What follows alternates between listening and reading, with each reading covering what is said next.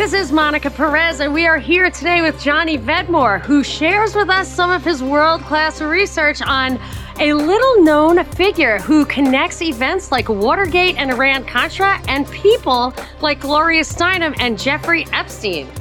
A man named Stanley Pottinger, whose shadowy work is hidden in plain sight, but which continues today. And Johnny's here to tell us all about it. Thanks so much for being here. It was super interesting to read this stuff. Talk to me. What's happening? How are you? I'm awesome. I'm just like, I especially like I've done a load of interviews on this and I've talked about it loads. And after you spend a year, really, focused in on like researching. And I had been researching certain parts of this beforehand, before I knew certain information and knew the direction. So like I had this really, it's been about probably 9 to 10 months of really hard research. And it gets to the end and it's like this, oh God, it was just all my energy left as soon as I finally got the last of the Twitter thread out there and last of the videos, like all my energy went for just 2 days.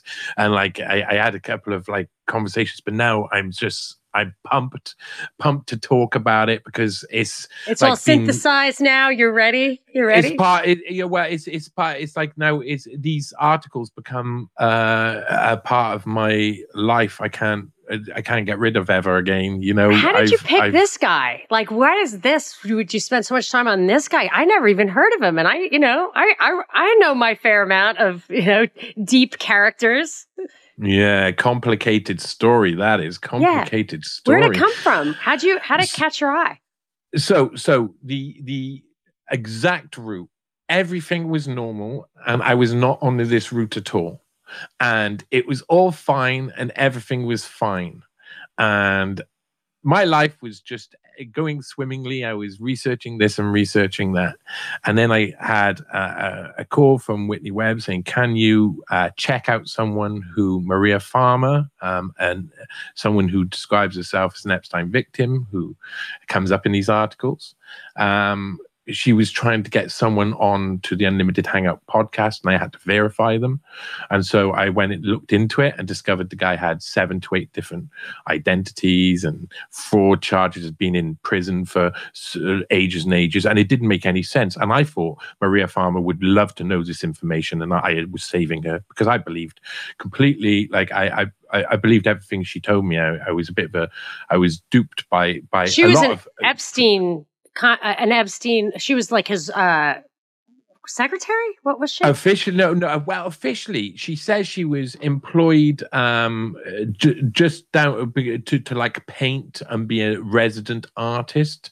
After she was forced by Eileen Guggenheim to sell painting to them at half price when she was first introduced to them, and they invited her down. She says to Wexner's mansion. It was actually Epstein.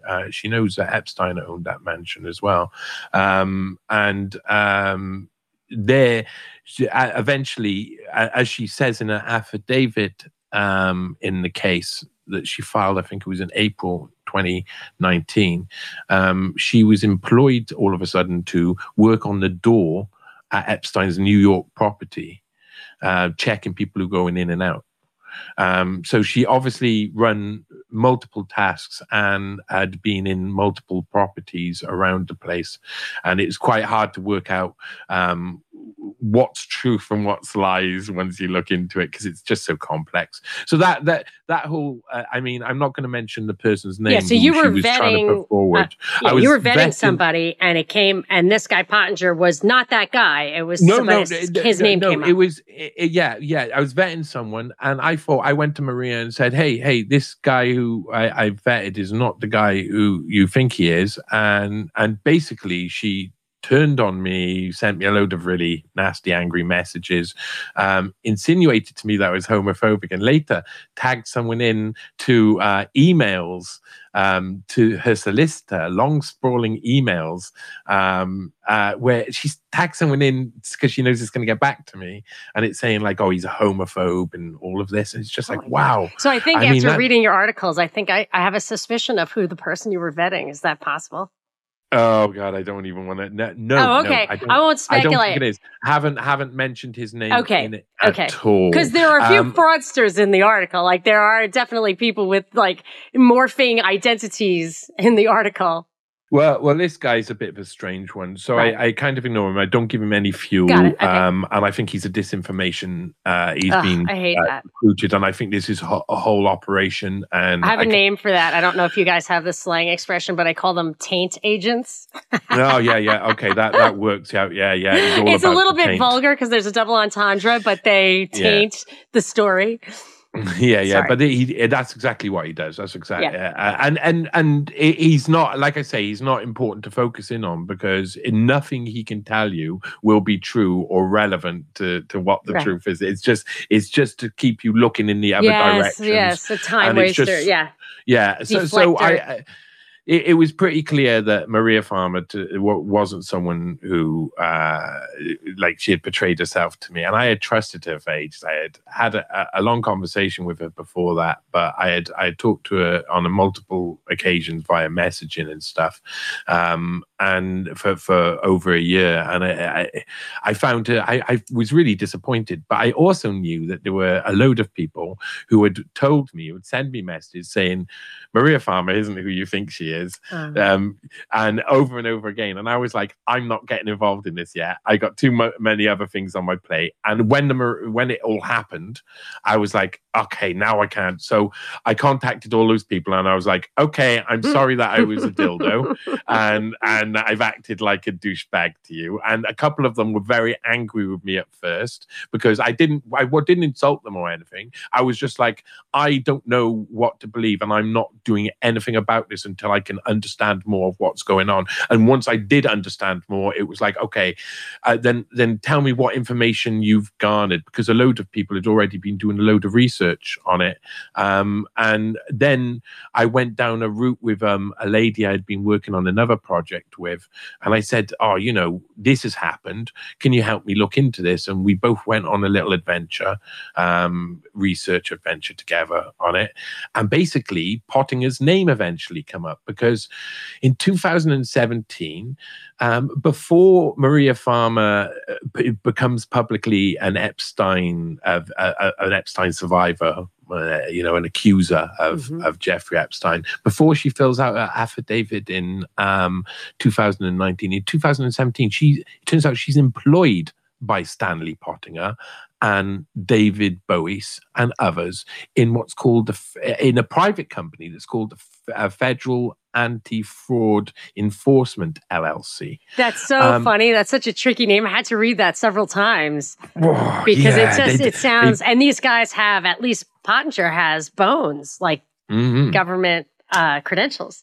But it's a private company. It's a class as a private entity. So it's registered at the house where Stanley Pottinger lives.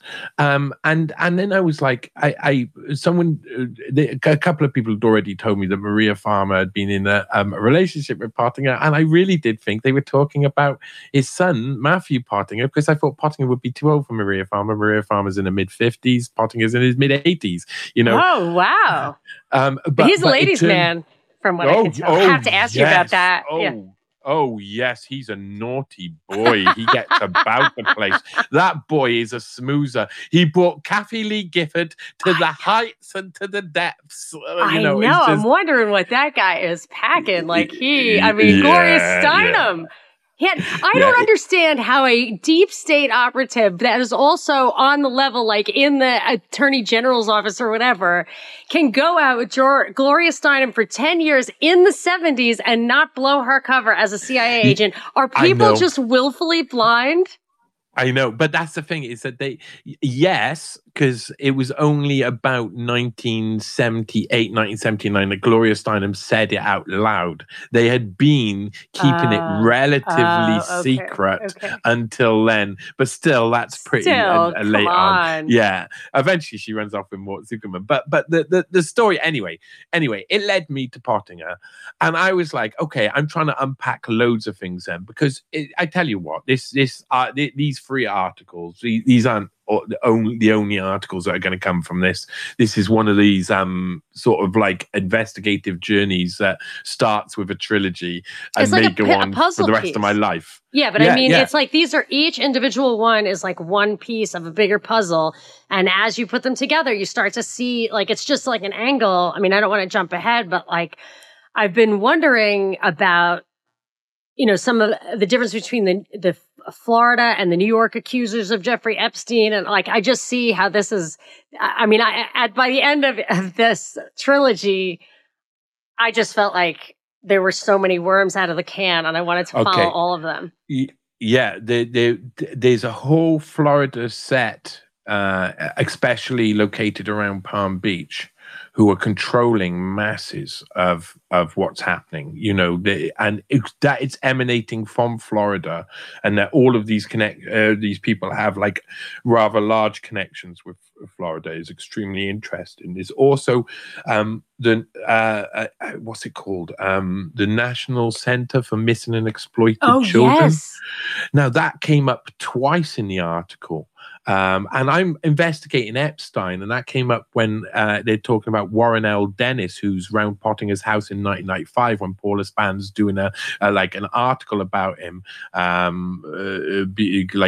when Pottinger's starting his career as a best-selling author. And Warren L. Dennis is Anti-Defamation League, but he serves as a special counsel for all of the Secret Service. And who was officers. He? How does he fold in with Pottinger? Are they partners or? They're friends. They used to be at the Justice Department together, is what the article says. So Justice Department colleagues or CIA. Totally. I mean, it's hard to tell, but this guy's obviously got a lot of reach, and he's outside counsel for at that point for National Center for Missing and Exploited Children. So the fact he's in a house with someone who's got then links to Jeffrey Epstein. I have to interject here something that we talked about on Union of the Unwanted the other day, but had been on my radar for a long time. And I just couldn't really believe it like you, unless I get more. People think we're conspiracy theories, but I actually resist the urge to go down the rabbit hole. But there's I just fall in because they're just so big. But there was a state senator, and I guess her name is well known now, but when I lived in Georgia, it really was not. Garland Favorito wrote articles about her. Nancy Schaefer, she was a state senator, I think, in Georgia, and she died in a murder-suicide with her husband. I mean, these were retired people with grandkids, straight out of there. I just don't believe for 1 second, not for one second, it was a murder-suicide. I think it was a murder, and not by each other.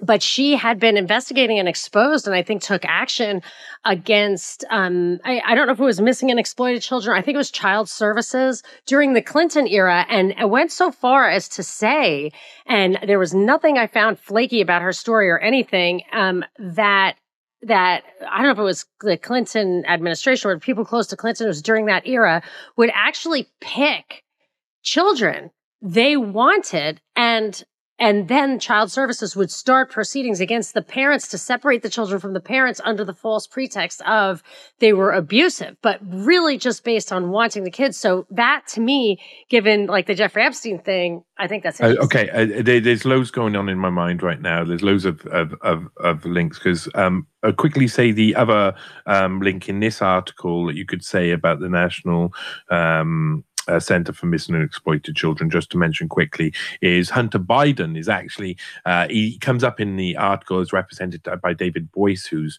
kind of involved with the Epstein victims, etc., and also was representing Harvey Weinstein, Theranos, and loads of other really dodgy people. It's funny, they're on both sides of the sexual exploitation issue. They represent the victims and also the perpetrators. There is an unbelievable picture, though, of Hunter Biden holding an award that was presented for Beau Biden, his late brother, who he's obviously there's much while he was sleeping with his wife. Evidence, that he was maybe his daughter. I mean, there's video out there that's supposed to be him sleeping with Beau's daughter, and he's accepting an award at the National Center for Missing and Exploited Children, and that's on the laptop as well, I believe. That was one of the things that pictures that come on. It's just him holding this award, and they're all smiling. Now, at the same time, when you're talking about this sort of stuff, you're talking Epstein relation, Nicole Youngkerman, the 2002 meetings with senators in Foxcote House on September the 1st and on the weekend of September the 1st of 2002. There's loads of what we talk. So we're talking. Sorry. My brain is, that Nancy Schaefer was saying that they would pick children. They would pick children. So 2 days after those meetings took place was the start of the new sitting of Senate, and the first bill that would go through would be the Amber Alert bill that was Hillary Clinton. I wonder, Hillary Clinton led the push for the Amber Alert bill, which was about linked in with the National Center for Missing and Exploited Children and being able to target and note missing and exploited children. I talked with a guy called I think his name's he does Maximus Disclosure. If you go on to Twitter, you'll find him, Jack. And he's done loads of research on this firm called Maximus, who's like the main firm now in charge of putting welfare benefit claims on people and trying to take them to court and then taking children off people. And all of the money that's meant to that they get from this stuff is just held in this like big cloud of money that they're responsible for and never goes to the parents, or barely goes to the parents who it's supposed to go to. So they Maximus deals in trying to get child benefit off people, and then that leads to children being taken off people. There's a whole infrastructure around that's really, I mean, as I go through article after article, there's all of these little links all over the place that start to paint a picture of how a child trafficking operation is protected via policy, and how what goes on behind the scenes to make sure that people are agreeing and on board with that policy. Like drug trafficking, except for the opposite in that drugs, people should be able to do what they want. But this is insane. And they probably have apparatuses set up. They have experience because they've been trafficking in illegal substances internationally for a long time. Yeah, but also if you want to understand why this happens, you've got to understand that all of the poop rises to the top of all of these organizations, all of these things like National Center for Missing and Exploited Children, NSPCC in the UK or whatever, all of these child protection services, anything, even if it's government, private, whatever, all of the poop floats to the top and they become in control of almost everything. So what do you have? You have one of the Epstein associates was the head of one of the UK charities. So you I can't remember what her name is. Lady Ivy, Countess Ivy, or whatever her name is. She was the head of one of the child charities over here, and she was allowed to stay in that position even though they knew all of the links she had to Epstein from the early 90s, not just a little bit. Claire Hazel, her name is, Lady Ivy, she goes by now. There's all of this is about policy. It's about making sure that right at the top they employ the people who aren't going to end up asking questions. And I was speaking to someone yesterday in the park who's works for a big child protection charity, whose cousin works for a big child protection charity, and he's based in Jersey, and they were saying he doesn't even understand child protection. It doesn't make any sense why he's employed, and there's his own family member saying he just he's off in a world of fantasy, writing fantasy books and doing other things. He's not even interested in all of this. Well, they employ people like that for a reason. The infrastructure they build, the managers and the people are the most stupidest, lacking in logic, reason. They employ these people for a reason, to keep it that they can do a lot of things at the top. I feel we've gone off course quite a way here. Well, we can get back on because it was So I did skip ahead to the Pottinger Epstein connection, but I have been fascinated just by his origin story. So his first, like he was pretty young, Pottinger is it Pottinger or Pottinger? I feel like it's I say Pottinger. Yes. But I also probably say Pottinger. I But I don't think know it's if it's Pottinger. But I think it's maybe Pottinger. I'll go with Pottinger. You're the let's go with expert, so I'll go Pottinger. It's hard for me to do it. But okay, so he was pretty young. So his father, from what I recall from the first article, his father died at the age of 48 from open heart surgery. He was a civic, active in local politics or whatever. And then his son, he had two sons, one of whom was involved in a really bizarre sexual scandal and cover up. And then Stanley, who I think went to Harvard and then came out, hit the road running because he had some high ranking political positions. I guess he wasn't tainted by his brother's escapades. Oh my God, his brother's fantastic, David Forbes Pottinger. I mean, this was like gift after gift. You have to understand that I find a load of suspicious things about J. Stanley Pottinger and his links with someone who's, I already have suspicions about. And I say, okay, I have to go back to the beginning of J. Stanley Pottinger. And I get back to the beginning and I find his father, John Pottinger. And I mean, John Sr. is because J. Stanley Pottinger, who's called Stanley Pottinger, often goes by the name Stan Pottinger. I believe that he's going to end up being just called St. Pottinger because he's slowly changing his name. But his full name is John Stanley Pottinger, but he always went by the name J. Stanley Pottinger. Early on in newspapers, when he was a kid, he came up as John Pottinger or John Stanley Pottinger or John S. Pottinger. So he is. That sounds kind of CIA also, because you know what they'll do? Away. They'll just misspell one letter in a name and they know it'll defeat your cursory search. Yeah. They know exactly what. Yeah. I mean, so John Pottinger Senior. When I looked into him, he's a Dayton City commissioner.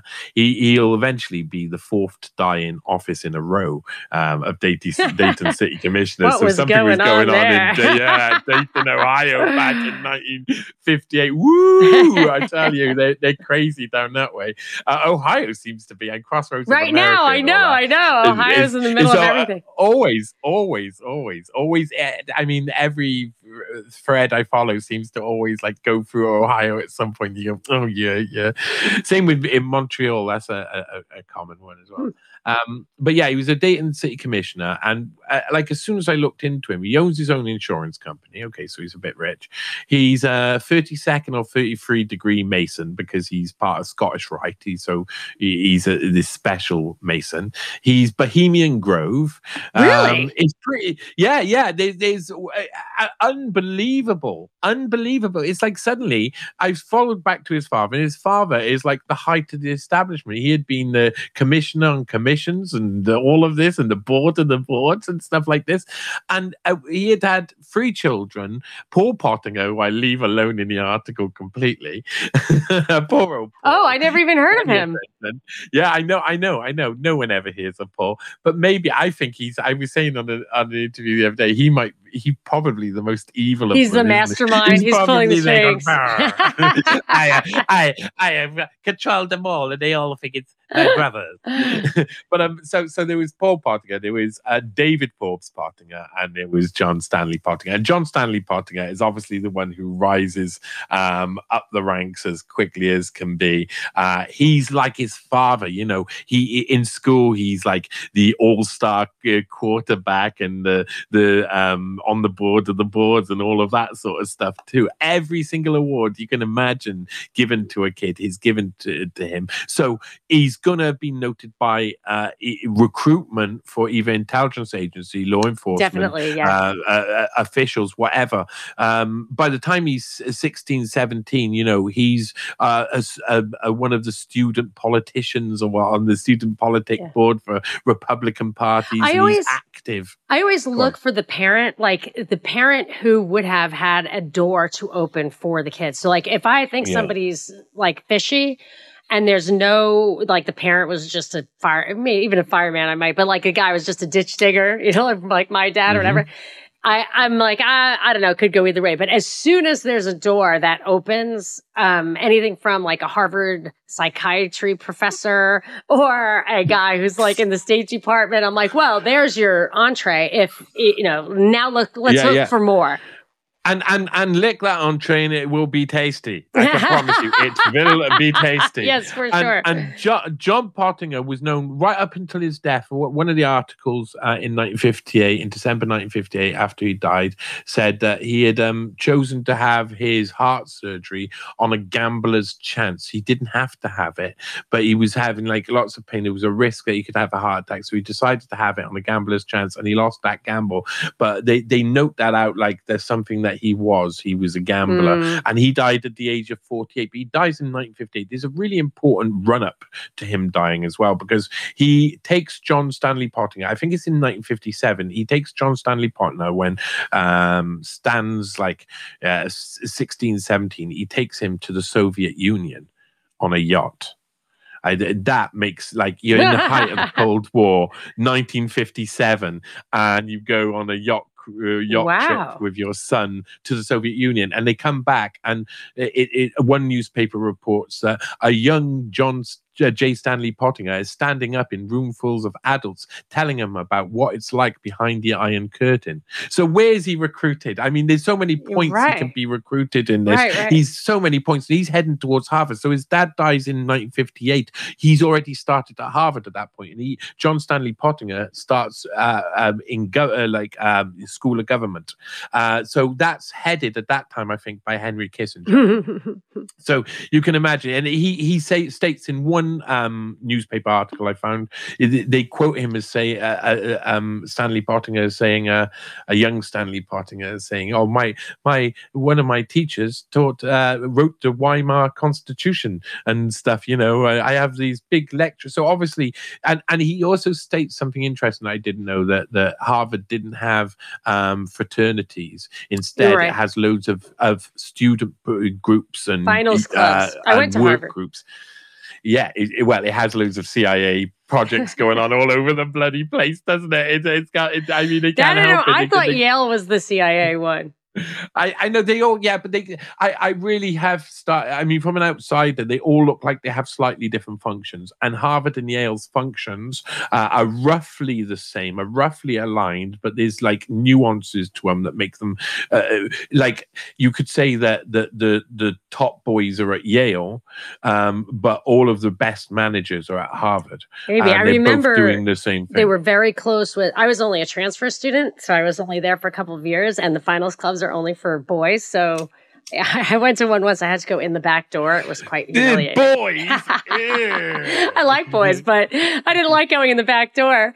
So, but there was a lot of connection with them at MIT, and I think MIT is. Sorry, that's what she said. Yeah, exactly. Oh my gosh. There's so much there. But anyway, so the MIT crowd, definitely, when I think about it now, I just think of it as a hotbed for like defense industry research and stuff, and MIT, I'm just saying MIT and Harvard are like neighboring, if I recall correctly. Oh yeah. And there's loads. I mean, there's really interesting. Like when I'm looking into someone like Thiel, for instance, you go to Stanford, and then you discover all of these different other people who then you go, oh, of course, look, that's what's happening at that place. That's what's happening at that place. So, and I did lots of study, of course, with the Klaus Schwab stuff into Harvard and the International Seminar and William Yandell Elliott. That was so interesting. Sort of well, Harvard is just such an interesting place, and I like that a place like Harvard exists and that it pushes boundaries. I don't want everybody to be backwards and stupid. I don't want that. Well, I will tell you, I don't want them to be so fucking evil. I dropped out of public school. And then I went to community college. And when I showed up as a junior to Harvard, I really, I didn't really learn anything there, because everybody, this is what I discovered, is that the real movers and shakers, the real money people, the people who are really being prepared for the future. It's like what I said about look at the parent and see how,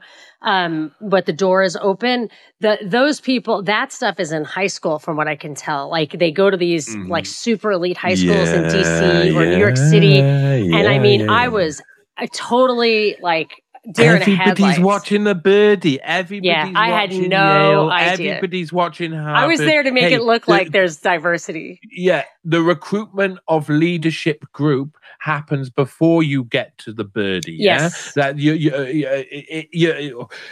everybody is watching the big places, but it's already happened. You've already been undercut. That's nearly with every single part of what they do. I was probably there to learn how to like be a good worker.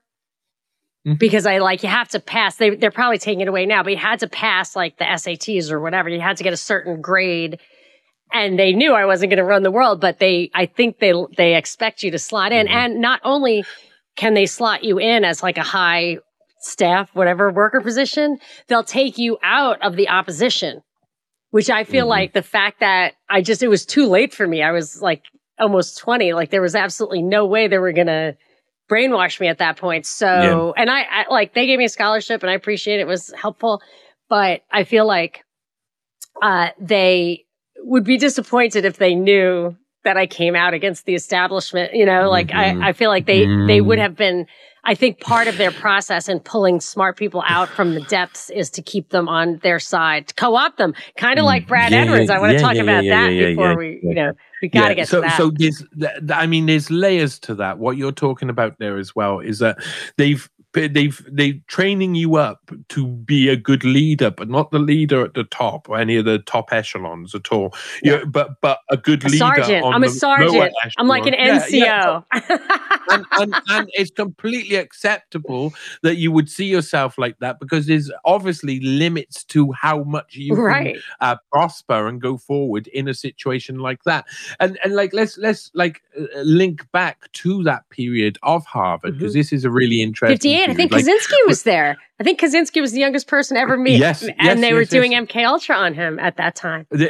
Hey, there's it's really interesting. Yeah, 57. I think.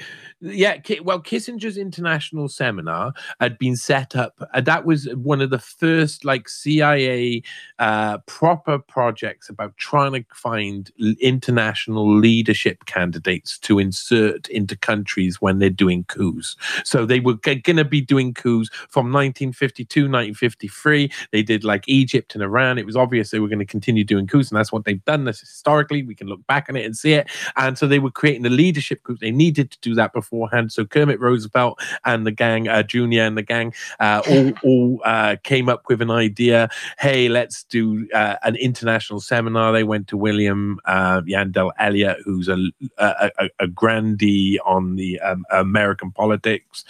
He was advisor to 6 sitting presidents, and he's always in the background. You never really see him. You can't handle the Yandell, as one account says on Twitter.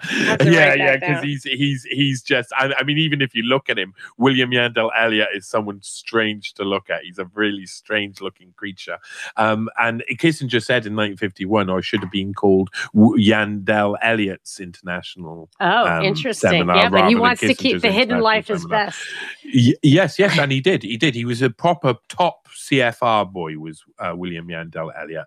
Really interesting links. When I started looking into his history, I was like, I'm going to have to go back to there because I think there's one degree of separation between him and the Trudeau family.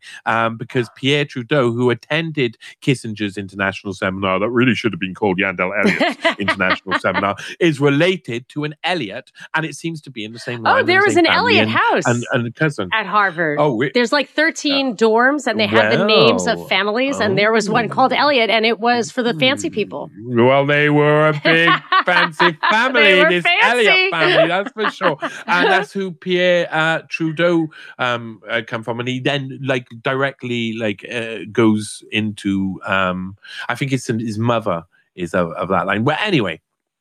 So that's going on there. Okay, The so he was Kissinger's at Harvard. Pottinger was at Harvard. Yeah, so wait, in I was going 58.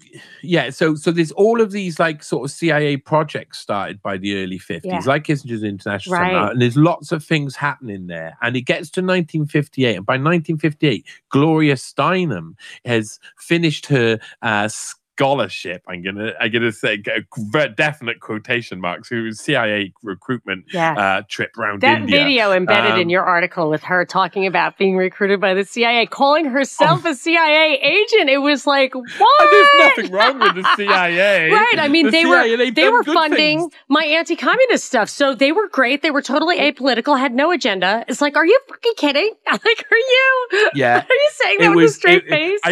Well, number one, Clive Gray, who was the one who I think originally recruited her. I think his name was Clive Gray, if I remember correctly.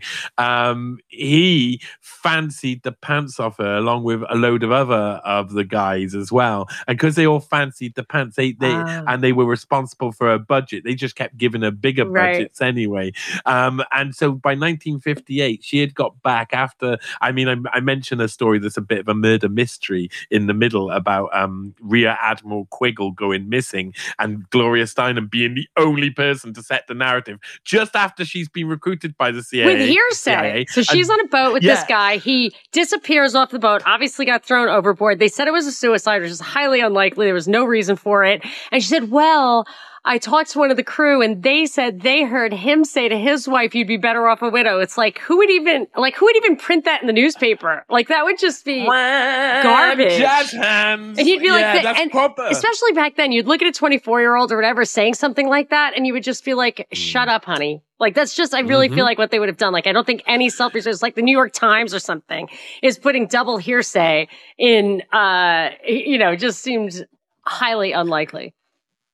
Unbelievable. And what is more unbelievable, like the family, the wife never confirms the supposed narrative words that she puts to Gloria Steinem puts into the survey, which is that he told his wife that he didn't want to live or something. She'd be better off a widow. Yeah, and he kissed her. Why? And walked away and all of this and left the stateroom slowly. But then in a Yeah. That's the quote. It's like, it was so ridiculous. Hovering. Yes. He hovered What kind of majestically. That's a weird detail saying, for double suicide. Yeah. I mean, that's basically what she was projecting. And she was a real interest. So he does go missing, and they don't find him. And the family say, no, there's something wrong with all of this. He's never suicidal. This doesn't make any sense. And we don't believe it. We want an investigation. And they say, no, we're not going to investigate. And then it just disappears out of the news forever. Yeah, forever. It's never talked about. Her first foray into the media. So, but how did she? So he was at Harvard. She was also being recruited to the CIA at that time. So she's her CIA project, the ISI, the International Student Initiative, that was going over to Austria in 1959 to fight against propaganda that was communist propaganda. Yes. The Red Menace was attacking the youth in Vienna. Well, that project was based at Harvard as well. So 1958, she gets a load of money to work out of Harvard, and he's first started attending there. So she must be a bit of a starlet round the place, because she's at that point wearing leather and got nice straight parting in her hair, which makes her a feminist. And that's what she builds herself up as. I didn't include this in the article because I didn't want to go too deep in Gloria Steinem, but she actually gets married at some point and changes her name for a very brief period. And that's just never mentioned in the record. And I think she marries someone who's in the army. And I would say that's how she is. I think it happens. I can't remember when it happens, but it's a really interesting note that if someone else is looking into Steinem, have a look at her previous marriage, and you go down another rabbit hole again, because she's full of rabbit holes. But anyway, yes. So basically, Gloria Steinem is there in 1958. Stanley Pottinger starts there. He's there 1962. He starts his law degree, but something happens that lets him test out his law degree just as he's starting at Harvard Law. Is his brother, who we mentioned earlier, David Forbes Pottinger, and it's a bizarre story of a man who basically fakes his own abduction. He's a city commissioner following after in the footsteps of his late father. His father's 4 years dead by this point, and suddenly he goes missing one night after a city commissioner's meeting, and they find his T-shirt, or what's assumed to be his T-shirt, and a shoe and some beer cans near the place where he had bought the beer from in the night after the meeting, and he seemed to have disappeared and no one could find him. They sent out 300 scouts, god damn it, to look and search around. They sent up a light aircraft to have a look around. This was serious times. They said basically they were looking for his body, and they didn't stop looking for his body for a while, at least until his babysitter went missing, and there seemed to be some form of connection between the two. Only she called her mom to send her clothes. Yeah, later on. Is that later? Because she wasn't wearing any clothes until then. I know. She was 17. Her name was Sherry Van der Veil. And she went on this adventure with David Forbes Pottinger, where he basically trafficked her across state lines for sex. This is Stanley Pottinger's brother. Trafficked her across state lines for sex, bought a yacht, sailed around for a month and a half having sex, then run out of money, went back, sold the yacht, and then he left her in, I think it was in New York, said, okay, stay here for a little bit and then come back and act like you've just been away and whatever. I don't know what he was expecting her to do. She was only a kid.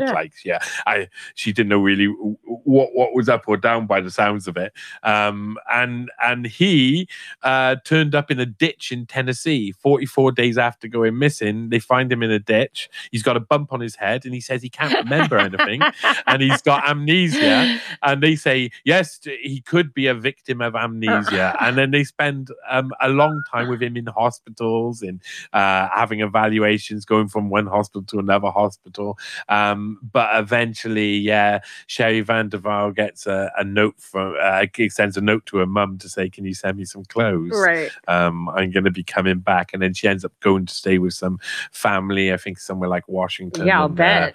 Get her out of town. That guy's a danger. Although he was only in his 20s. She was 17 and he was like 26 or something, which is, it's a lot, but it's not totally I know.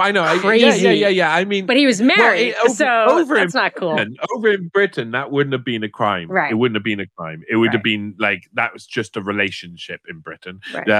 Although he was married, so he's like gross, but yeah, of course. But even in Britain, I mean, if you're in your 20s, in your mid-20s, and you're going out with a 17-year-old, you're skirting on the lines of decency there for sure. But he was married and he faked his own abduction. And when he got found in a ditch, he claimed that he remembered the people who had he was trying to uncover a gambling ring that was in these dastardly gangsters who were taking over Dayton, and he had gone to the FBI, he says, and stuff, and they weren't interested, so he had gone to solve it himself, taken out some money and was going to pay an informant to give him information so he could take down this operation. And then they beat him up, stole the money, and he ends up in the ditch 44 days later. He can't remember what's happened. How old was Stanley then? So Stan then is, I suppose, 22, and he goes straight into action. I mean, he's when his brother's missing, he's out there front and center. There comes a point where it's obvious that David has made contact with them. They're even questioned by the police at one point of whether him and his stepdad are questioned, because his mum remarries pretty quickly. Pretty quickly. I'm not surprised she's got like that stiff. Yeah. So it's time to get on to the next. Well, you're Mr. still young. Chittenden. Woo! Yeah, and hopefully she had nice love. I hope she had nice love. But anyway, she had she had a point where she had to scare when her son went missing, and her other son stepped up to the plate and started to fight, and was fighting against, stood on the doorstep and called all the girls who were saying stuff about his brother and saying he'd run off with a babysitter, called them all liars and stuff. And as soon as it turned out that they were right, he just disappeared really quickly. See, I think that there's a possibility that is a recruiting opportunity as well, because James Comey, whom I'm sure you know is like the FBI guy, whatever, such total actor in my opinion, he was involved in, when he was 17, he identified a guy called the Ramsey rapist. And the government had to pay $3.5 million in compensation to this guy because it wasn't him. And Comey went to the mat saying it was him when he was 17. And I never got over the feeling that they were like, wow, this kid is some kind of liar.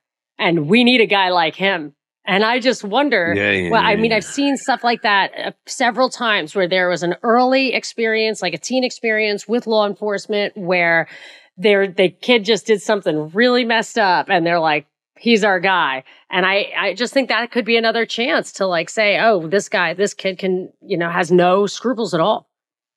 Yeah. I think he was already. He's already on the road. I think he was already on the road, if not already recruited. But that is a perfect opportunity for multiple reasons, including that when it eventually gets to court. Now, there's something called at this point a Mann Act, which was a white slave trafficking act. I don't know what white slave means. I think the White Slave Trafficking Act is white. Isn't necessarily relating to skin color or anything like that. Oh, interesting. I think it means something else, but I don't know. Anyway, so I should have checked that. I feel very bad about it. But anyway, so the Mann Act, they said basically there was a technical violation, which is a violation. So it's breaking the law. Yeah, right. Of course, technical violation. Is a technical violation. That's just stupid. So they said there's a technical violation of the Mann Act, but we're going to send it to juvenile court, where he's going to get a lesser sentence if he cooperates. He doesn't cooperate right up until the end, and then they give him a lesser sentence, whatever, let him off, and he runs off quickly to Hawaii and disappears and admits it all eventually. He just admits it all, and then he runs off to Hawaii. They don't let it the other way. He basically goes to court. It gets to the very last moment that he could possibly get away with it, and then he says, okay, I did it. I trafficked her across straight lines and I did it for sex. And then he goes off with his wife, and then the next year he's crashed someone's boat into an island. So he's like, fantastic story. There's actually another story about David Forbes Pottinger that I could have told, because I think he goes on to write a book. Other people can work this out if this is true, but I remember when I was writing early on, I was researching, I was like, okay, that's not something that's going in the article because I've already got way too much to go through. Yeah, like this is crazy. So I'm going to just leave that out. But there's loads. But it does go full circle where this Stanley Pottinger was early in his life closely associated with someone who, as Trump would say, liked him a little young. And yeah. And he had met loads of girls there. David Forbes had gone to the Crystal and Silver Lakes area, where he had met all these girls in restaurants and cafes, and all the people who owned the restaurants and worked there all knew David Forbes Pottinger turned up with loads of different random women all of the time and was constantly cheating on his wife. And he looks like the type, when you look at him at his face, he's got this dumb look on his face, like, I don't know what I'm doing. He knows exactly what he's doing. He's a dirty boy. But anyway, Stanley Pottinger, he's back at Harvard. He starts Harvard Law. I think it's 1962 as well. Maybe it's 1961 because he's finished by 1965, maybe. So I don't know if they're 3 or 4 years that he does in Harvard Law, but he's already done government. He might have done like parts or units of law when he was doing his government degree. So he might have been able to fast track it. I don't know how it worked, but anyway. He finishes at Harvard, and I think there's another story to be told about that whole period.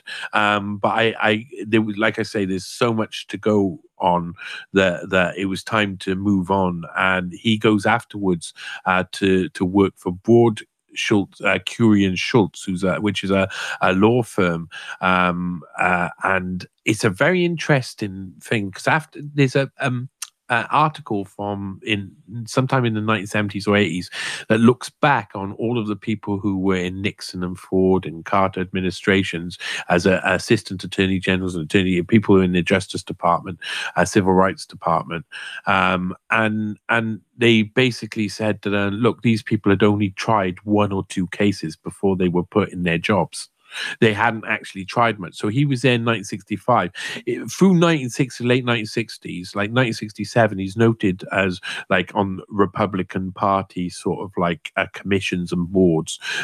So officially in the Republican Party machine. And I mean, this obviously becomes much more obvious later on. Oh, when the October surprise and the Iran shall we keep going? But let's fast forward to that because he didn't do a lot in the 70s. He's tried, I think, one or two cases. I think it was one case, but it might have been two cases, and with Broad, Curie and Schultz, and he quickly gets hooked up in the Department of Health, Education and Welfare in 1969 as an advisor while Nixon's in office, and then he gets put in 1970 office director of Office of Civil Rights under the Department of Health, Education and Welfare, and there he serves out 3 years, which like basically working on civil rights cases, desegregation. He actually makes desegregation go slower. Right, I mean that's the thing that's funny is that later in life, he acts like, or maybe the Gloria Steinem connection, like kind of imparts to him this aura of being a civil rights,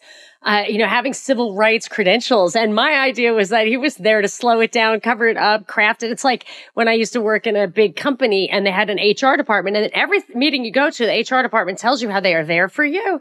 And it took me like until I left and I was like, oh, wait. They are there to protect the company, which is, reasonable. They're being paid by the company, but they don't, but you think that they're because they like, human beings. And it's, I mean, God bless them. They're doing an important job, but I mean, they are working for the company. Yeah, most definitely. So Stan Pottinger in 1973 goes across to the Justice Department. In 1973, there's loads of rumors that he's also going to lose his job as shuffle around in Watergate. What we were talking about there with him slowing down desegregation, it was actually stated at the beginning when he got his post in 1970 that he was being put in to replace Leon Panetta, who was moving too fast on segregation. So they say it out loud that they were doing that. Right. Anyway, from 1973, you got Watergate raging, and that's like, I mean, that's an hilarious affair. And that was like centered around a burglary in the Watergate Hotel, and it was then to find members of the Weather Underground movement. I don't have my books up yet, but I have a book called Silent Coup, and it's a teeny tiny bit of a whitewash, but it basically gives a different narrative for Watergate, which is the break-in and the Democrat headquarters wasn't at all about like campaign secrets, because Nixon was winning and won. After Watergate broke, Nixon won by a landslide. Just so people understand how much nobody cared. But what the real break-in supposedly was to uncover prostitution scandal in the Democrat Party. Just for your little, I've heard to stay on theme. Yeah, I've heard this. Yeah, no, I'm interested in like every single one of these through this article, Pottinger article. I'm looking at Pottinger's involvement, so I have to explain these things and I have to learn them briefly. But all of these, like Watergate, what we'll talk about later, Iran-Contra stuff, these are really complex, sprawling cases that are not just about one thing. They bundle up everything. They give it a name, and you don't realize that the majority of things that don't sound like that name are all bundled up in there too. And some of the people who were in the Weather Underground movement are still within politics and stuff. That's something else I want to investigate, because loads of people have been saying that, oh, they're still in power, they're still in and I've been like, oh, I bet they are, because this is obviously a cover-up. And they needed their best people on the job, and there was rumors that Stan Pottinger was going to lose his job nearly straight away after gaining it, because Watergate was breaking, but instead he become the most important person. I think that's why he was sent over to the Justice Department, because he would be the guy who finds no conspiracy in places. Yes. He would investigate. He's like Snopes.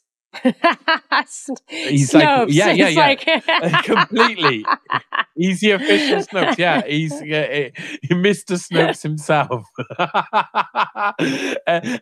But he finds, like, in the Kent State Massacre, where the National Guard shot a load of students during a protest, and they denied there was an order to fire. Yeah, loads of people had an order to fire. Later on, there was a tape that was produced that the people says there was an order to fire, and all of this sort of stuff. But Stanley Pottinger was put in charge to find no conspiracy.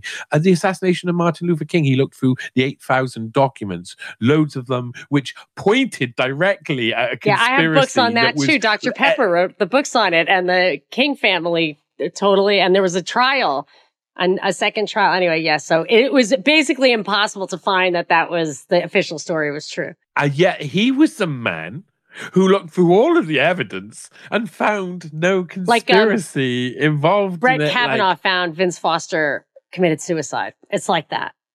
It's beautiful. So we've got this guy who's been put into the ranks. He seems to walk on water. No one mentions old straight sideburns Pottinger, who's described as like the perfect figure Nixonian grey, like, in different places. I'm sort of like semi-quoting things, but it is that sort of grey Nixonian feel about him. And he serves through Nixon and Ford administration, and a little bit in Carter, because the Watergate stuff goes on for longer, and he has to finish off the report in 1977 when he's supposed to be leaving office, and they allow him to stay on to finish covering up Watergate.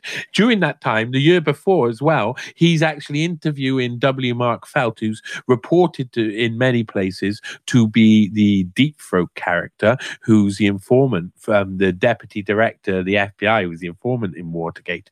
Apparently, he's got him under oath in court, and he says, "Are you Deep Throat?" And W. Mark Felt proves himself, flies up in the air, spins round 4 times, his bow tie spins round too, his eyes pop out. Goes, oh! No comment. And Pottinger notices his face and says, "Oh, okay, well, I tell you what, I'll retract that question as not relevant to the point of the investigation, which was the break-ins and to uncover the Weather Underground people, blah, blah, blah, blah, blah, blah.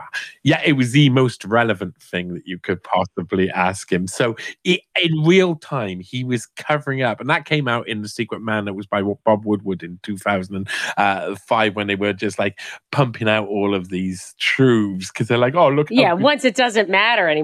Once nobody's alive who remembers the story. And Pottinger promised he would never tell, and to his credit, he never did. To his credit, he kept that cover up. But he's going still. Did he just die, or is he still alive? Yeah. Who? Pottinger? Yeah, no, he was around. So you said he never did tell, but and he won't. No, that's that's what Woodward is. I'm quoting Woodward in 2005. So to his credit, he never did. Up until that time, he still hasn't told now. Oh, he's naughty boy. He'd have a lot to tell if he asked. How would you even pick? I know, and it's going to be. So it's interesting that he was in all these administrations. Like, he was in Nixon, and then he was in Ford, and I think he was still there under Carter. Even though, boy, if the obvious is true, he really stabs Carter in the back. If I could understand correctly. Oh, you can't get he is in the shadows waiting to shank. He's like in the shower room, and the guy Carter there with his bubbly hair, and he's in jail, and he's showering away, and he's got soap in his eyes. He's no idea what's going on. The only president who suffered more comes Stanley Pottinger from Pottinger was Reagan, because apparently, from what I could tell, he was in bed with Bush. And, so the whole idea, the whole theory, and I'm not sure everybody knows this, and it does definitely seem to have really happened this way, is that the Iranian hostage crisis was, because I remember it. I don't know if you're too young for sure, but I actually remember I was in grade school. It was in the U.S., and we used to pray for the hostages every day. And from what I understand, that some faction from the Republicans went over there and made sure that the hostages didn't get released. And then the day that Reagan won, the hostages did get released. Now, it is just speculative. That was a weird coincidence, but it seems to me, and the most plausible story I can come up with, or that I believe now, is that it was something that Bush did behind Reagan's back. And the reason I actually believe that 100% is, okay, so people like Pottinger and others in league with Bush, I'm going to speculate, arranged for the hostages to not be released before Reagan got elected. That betrayed Carter. But about a year later, Reagan got shot. So he was definitely not the person they were trying to get into office. No. I think you're completely right. I think what the first Bush wanted in alone. Bush wanted to be president after director of the CIA. Why wouldn't you? And I mean, we're skipping seriously ahead there, because I'll say very quickly, he was also involved in the standoff of Wounded Knee and the case against Orlando Letelier, of Orlando Letelier's assassination in Embassy Row, which is very important because that relates to Bush and his relationship with Bush. Because when Orlando Letelier, who had been like foreign minister under Allende before the CIA coup that was like openly CIA in 1973, before that happened, well, he ended up going into exile. Orlando Allende, of course, was assassinated on Diplomats Row in DC. I mean, that really put the nail in the coffin for me in thinking about all the Russians who were killed over maybe about 10 years ago, including the guy who founded RT and other people. And our story, the official U.S. story, is the Russians came over here to kill those guys. It's I don't think it works like that. They'll just bring down a plane, they're not coming to D.C., it's just not believable. So, and then after seeing that, where it clearly was an inside job or whatever, I feel like that's a pattern that we can't ignore.